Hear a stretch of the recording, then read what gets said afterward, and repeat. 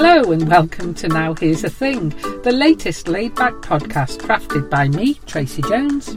And me, Heather Noble.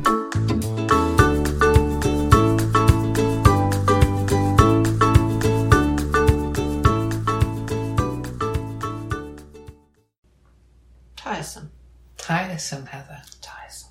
Tedious. Not this podcast. No, not this podcast, no. Just people who mess around with your social media. People who mess around with your social media, yes. Yeah. There we go. So that was most of yesterday taken up for me. It's okay, I'll edit the bit out where you were effing and blinded about them. In case they've stalked me. No, it wasn't to offend them, not to offend them. It was just because maybe not start the podcast with a F word. Well, I don't know. Okay. Fuckers. Now, here's the thing. Discovered a career that I wish I'd known about. Oh.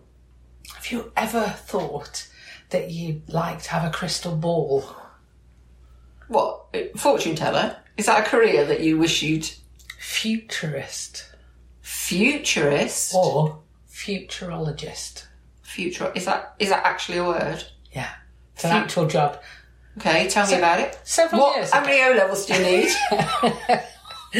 So several years ago, I was at the careers fair at the NEC with my daughter, and HS2 were doing like a careers pathway for the young people, and I had to go, obviously, to see what career I should have, as if at that point in my late 40s I hadn't decided which career path to take. Well, never say never, you know.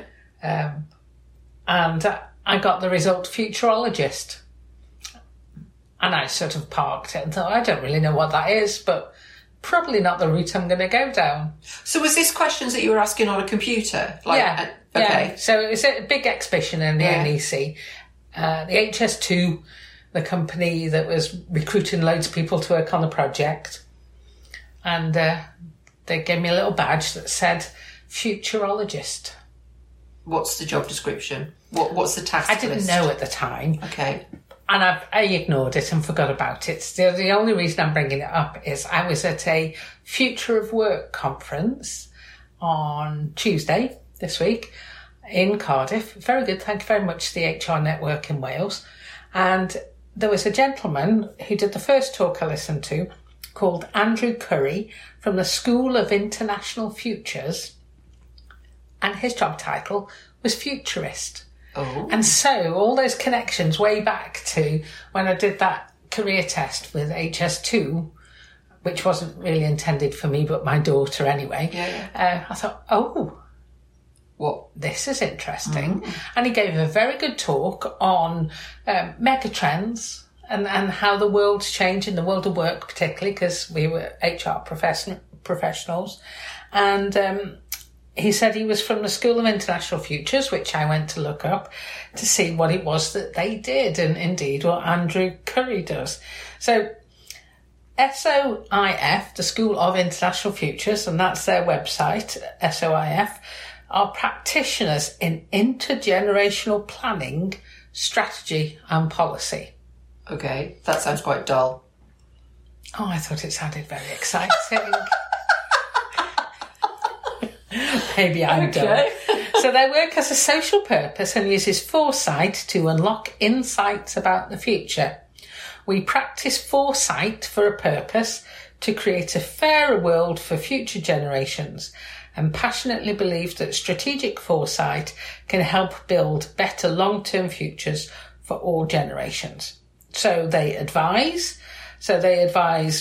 Government, businesses, civil society, foundations, etc., on policy and business questions.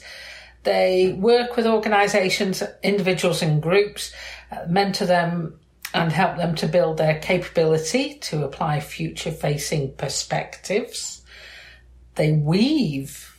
This is the list of things they do, and I'm guessing not with wool and stuff.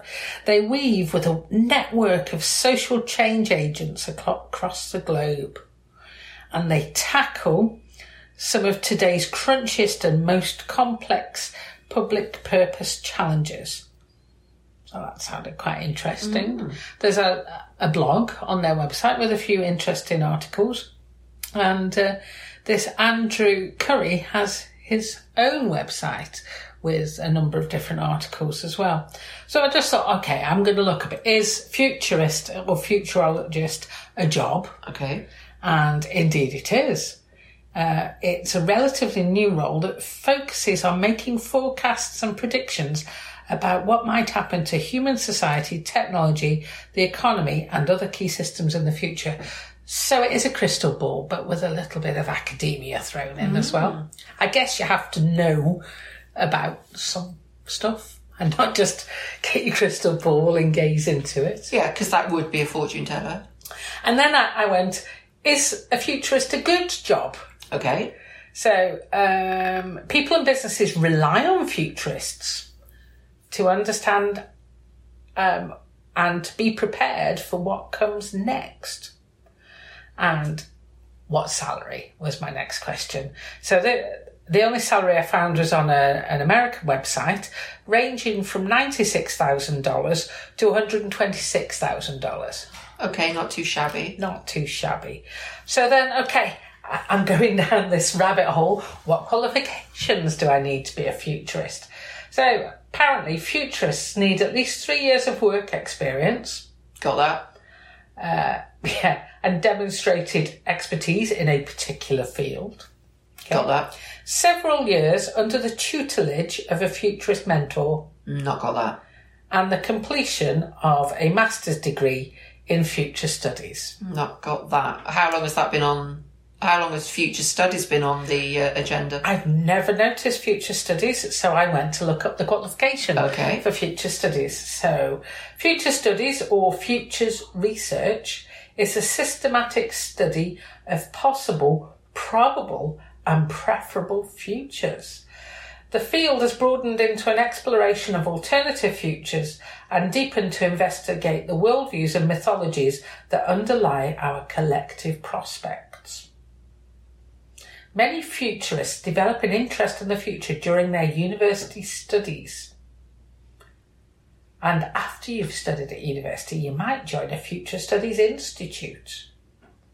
So it sounds to me a little bit like, because a lot of studying, academic study, is based on what's gone before. Yeah. So I suppose this sounds a little bit like looking at what's gone before and identifying trends, and then looking at where we are now and what's emerging, and then trying to map forward based on some of those trends. You will need the ability to imagine a future beyond existing boundaries. Okay. And not be constrained by what you already know to be possible. Okay, so you'll also need to, thinking outside the box, quite literally. You'll need to back this up with strong analytical skills and the ability to make sound judgments based on evidence. I like this sentence. It's a balance between possibility, probability and potential. I think it sounds exciting. If I was going to change careers, which I'm not, I might explore that a little bit. Or if it had existed. Well, interestingly enough, one of the options I took on my degree, on my first degree, business studies, I did IT and econometric forecasting. Okay. So maybe that's a precursor to this. Maybe it is. We were looking at economics and using maths, statistics to project forward. But you're still a little bit constrained with that because you're still working within what you already know, aren't you? So I guess it's taking that a little bit further forward. And it sounds like this isn't only linked to economics. It's linked to the world, technology, society, a bit of sociology, all sorts of things all mixed together. Oh. Yeah, a really interesting talk.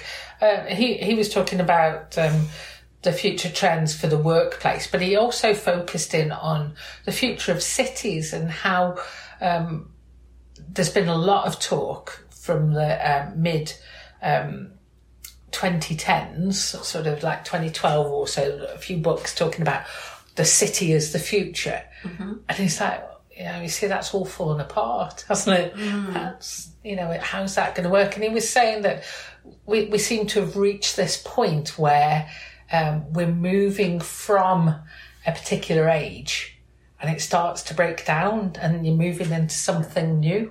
So a bit of deconstruction and then reconstruction. Yeah, it just goes through a little bit of a crisis. It's having to reform and decide how to move forward. But it basically saying the infrastructure needed to keep a city going is massive, and it takes up all the resources. But then that is where all the funding tends to go. Anyway, it was fascinating. And if you don't have that, then it's difficult to maintain a city around it. Is he American or is he British? He's British, yeah. Right, he's based in London. His own blog is called The Next Wave, and there's a number of interesting articles, and it covers loads of things. So one of the articles written in January this year is how Britain fell in and out of love with roads, and then the bit about tacit knowledge. Do you remember the tacit knowledge that was it the non-currentacucci or something like that? I can't remember the actual name. Non-antacucci, that talks about the move from tacit to explicit knowledge. So it's a little article on that, and also about social learning, organisational knowledge. Loads of stuff for a bit of a geek, really. Wow. Sorry. Wow. Okay. Look at your faces a little bit. No, not at all. You're welcome to it. No, well, at least it's not what I first thought, and I've learned something. Yeah, but I suppose if there's a risk that if a child walked into school and said, I want to be a futurist, I'm not sure that teachers would necessarily understand what that is, and they might think it's more of a religion. Oh, yeah. Than like a Scientologist. Yes, yeah. A futurologist. Yes, yeah. My religion is the future. Yeah. Well, there is no other religion, is there? Because the future's bright and it's orange. Now you're going back a few years, aren't you? Good God, what we're talking about there? Early 90s. God, I don't know, I suppose. Well, orange doesn't... Does orange still exist? Orange mobile phones? I really don't know. They've all got consumed and subsumed and... Certainly if that advert isn't around, is it? Yeah. The future's bright, the future's orange. No. Would be the youngsters would look at you like an idiot if you said that to them. Indeed. Okay, now, here's the thing. You're looking at the future. I came across on the Twitters this week. Yeah. I follow Daniel Pink, yes, who we talked about quite a few times on Big Business Briefs and on the business community. Author, but he's running a thing through this month, which is a little bit more reflective, a little bit more looking backwards. Oh, you're looking backwards. I'm looking backwards, okay, but with a view to moving forward. Okay. Yeah.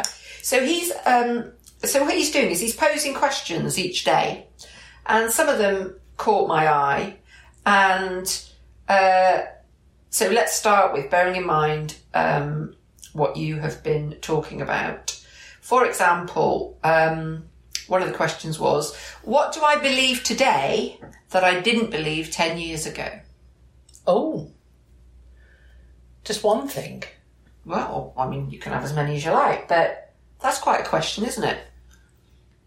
It's not as easy as it seems, because... I didn't think it was easy. No. Wow. You go, oh yeah, that, and then you go, well, actually, I believe it now. And so once you believe something, once you've learned something, it's quite difficult to think about how you felt before you believed it or before you knew it. Yeah. What do I believe today that I didn't believe 10 years ago? Have you got an answer for that? Well, I kind of haven't. I mean, I think maybe...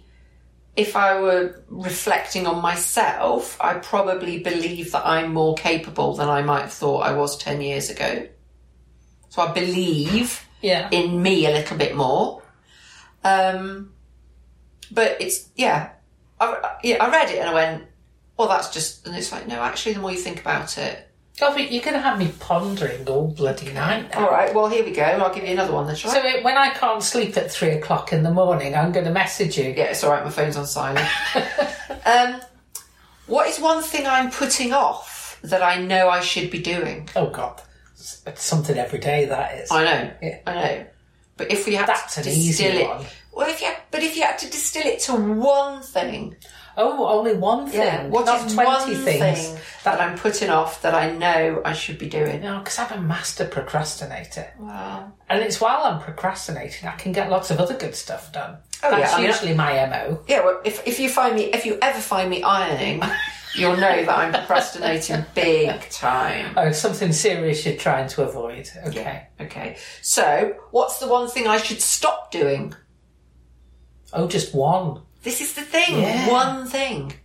What one thing should I stop doing? Reading Daniel Pink's tweets. No, I don't think that's fair. I think they're really interesting. So, okay, They are really good to reflect like that, but they will drive me mad. Yeah. Well, there's going to be 28 of them. The last one from me is, what's the worst advice I've ever gotten or been given? Let's not say gotten. What's the worst advice I've ever been given, other than using the word gotten? Oh, good God. And again, distilling it down to one. Yeah. How'd you do that? It's good, isn't it? And have you got an answer for that? The worst advice? No, because again, if it was really bad advice and you acted on it, you've probably forgotten it. Yeah.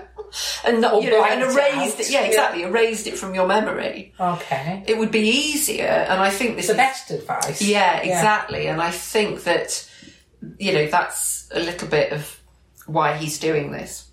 However, I don't know though. Don't you think there might be some people with the mindset where it's easier to say all the bad advice? Oh yeah, blaming everybody else, I suppose. Yeah, do you think so? Yeah, and maybe that comes from, a little bit of self-awareness, a little bit of self-reflection, recognising that just because somebody gave you a piece of advice, you're the idiot if you adopted it. Yeah. It's the classic. If somebody told you to jump off a cliff, would you do it? No, because obviously that's not a good thing to do. So maybe. Is it one of those where actually it's turning the mirror on yourself? So it's not so much about it was bad advice, is that you took a bad decision based on some advice? Yeah. Or maybe that wasn't the only advice you had, but that was the advice that you picked out that you took to hang your decision on. Yeah. So maybe it's what's the worst piece of advice that I've acted on that I came to regret. Yeah. No regrets. No. Yeah. No. Yeah, I was just about to go into French as well then. I wasn't going to sing though. No regret, yeah. Oh, you're not singing either. Yeah, all right. Talking of singing, on a very different note, now here is a thing. We are women of a certain age, are we not? That is true. We might look back and think of all the things that we did wrong, the advice we took, the advice we didn't take. But what if we decided to seize the day and do something very different? What if we... So many things came to mind then. I'm sorry. Go on. Obviously, carpe diem, seize the day. Yes. But also do something different instead. It's taken me back to Why Don't You from when I was a kid. Oh, yeah. Again, we're talking to the older people in the audience here. I spend most of my time... Why don't you? Yeah.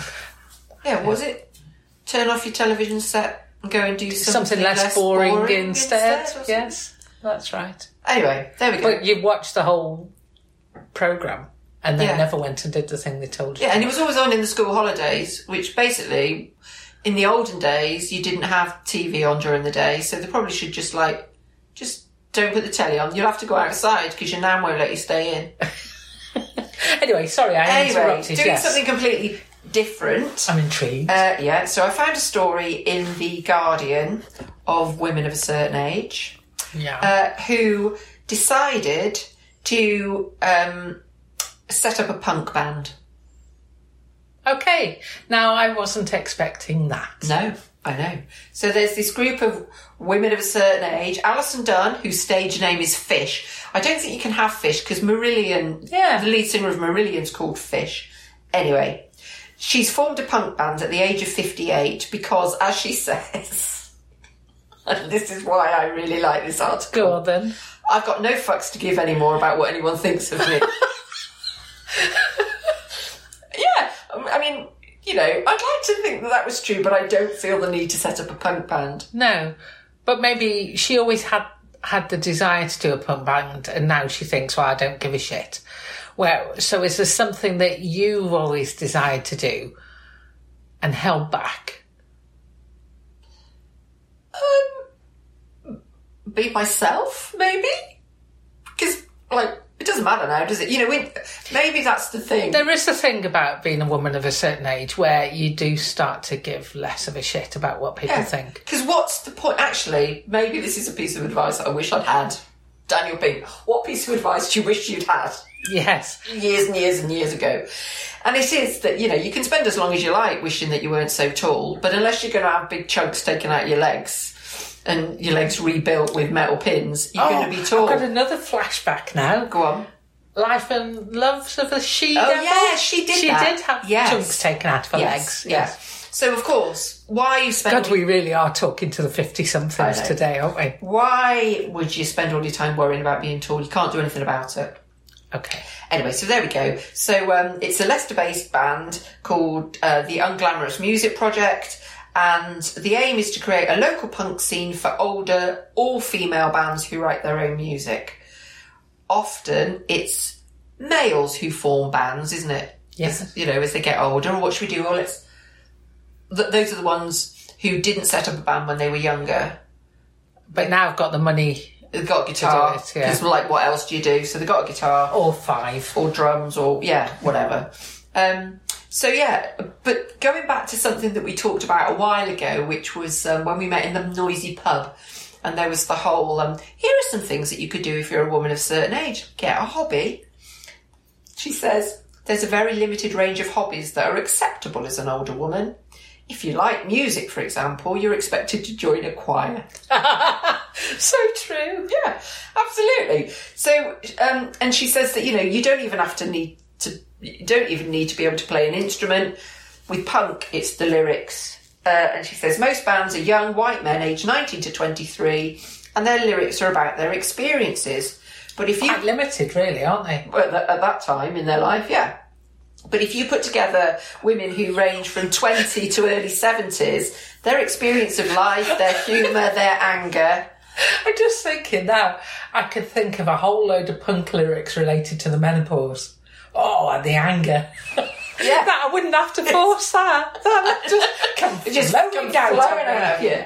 Come flowing out of you. Anyway, so this lady was a theatre producer, had no musical experience beyond playing the ukulele to a very basic level, but she says it's time for the anarchic, loud, shouty stuff to happen again. Isn't that great? I think it's fabulous. I had no desire to be in a punk band, but now all of a sudden I'm thinking, there's the outlet. Yeah, it may be one of those things that it's better to be in it than to listen to it. Yes. Isn't that always the case? But, I thought... I am an anarchist. Yeah, exactly, yeah. Or my favourite is I'm a fire starter, because... Twisted fire starter, because in Tesco they sell fire starters and they're called twisted fire starters. Ah, and you can't help but sing as you go. I can't help but take a photo of them every time I'm in the shop and post it on social media because it makes me laugh. There's a sign at work that always makes me laugh and also makes me sing. Not out loud, mostly in my head, but one day I will sing. And it's a pathway. We have a lot of marked up pathways because of large vehicles, safety issues. And there's a sign that says, with a little arrow, walk this way. Oh, she told me to walk this way. Walk this way. Yeah, talk this way. Yeah, and that's what I do every time I approach it. I do a little strut. A little Axl Rose. Is it Axl Rose? Isn't it Aerosmith? Oh, no, I don't know. Oh, I don't know. Oh. Is it? I think it's Axl Rose. Walk this way. Brief pause while we'll Google it. Aerosmith, you're right. Oh, mind you, Run DMC have done it as well. Yeah, no, I was thinking of Steve Tyler, to be honest. So I think of Steve Tyler strutting his funky stuff. Well, and I strut my own funky stuff. Unfortunately, it's in a part of the workplace where there's not too many people around, but I hadn't reckoned on the CCTV. So maybe you got me strutting my funky stuff. There's going to be a little medley. Just on that, having Googled it, what year was Walk This Way? Oh, Christ. 1975. Oh. See, I was thinking I'm going to go really far out. I'm going to say 1978, and I feel crushed. Yeah. 1975.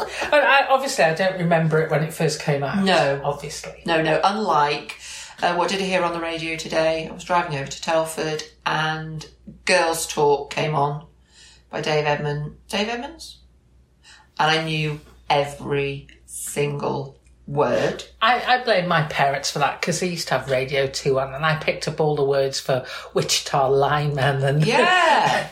But this particular song, it placed me on a particular holiday with the family. Oh. And I know how old my brother was at that time because it was his birthday. And so that means... It was 39 years ago. Oh. Good memory, though. Good memory. Well, because music sometimes just puts you somewhere. Transports you, doesn't it? Yeah. So if somebody said to me, what year was it? I wouldn't know, and I'd have to do the 1983. But play the music and you're there. Yeah, knew every single word. And that's what we can aspire to with our punk band. We transport people out of the building and as far away from us as possible. Now Here's the Thing is a Jones and Noble production, brought to you every week. Well, maybe not every week, Heather. Recorded with an iPhone, a microphone, and lots of hot air.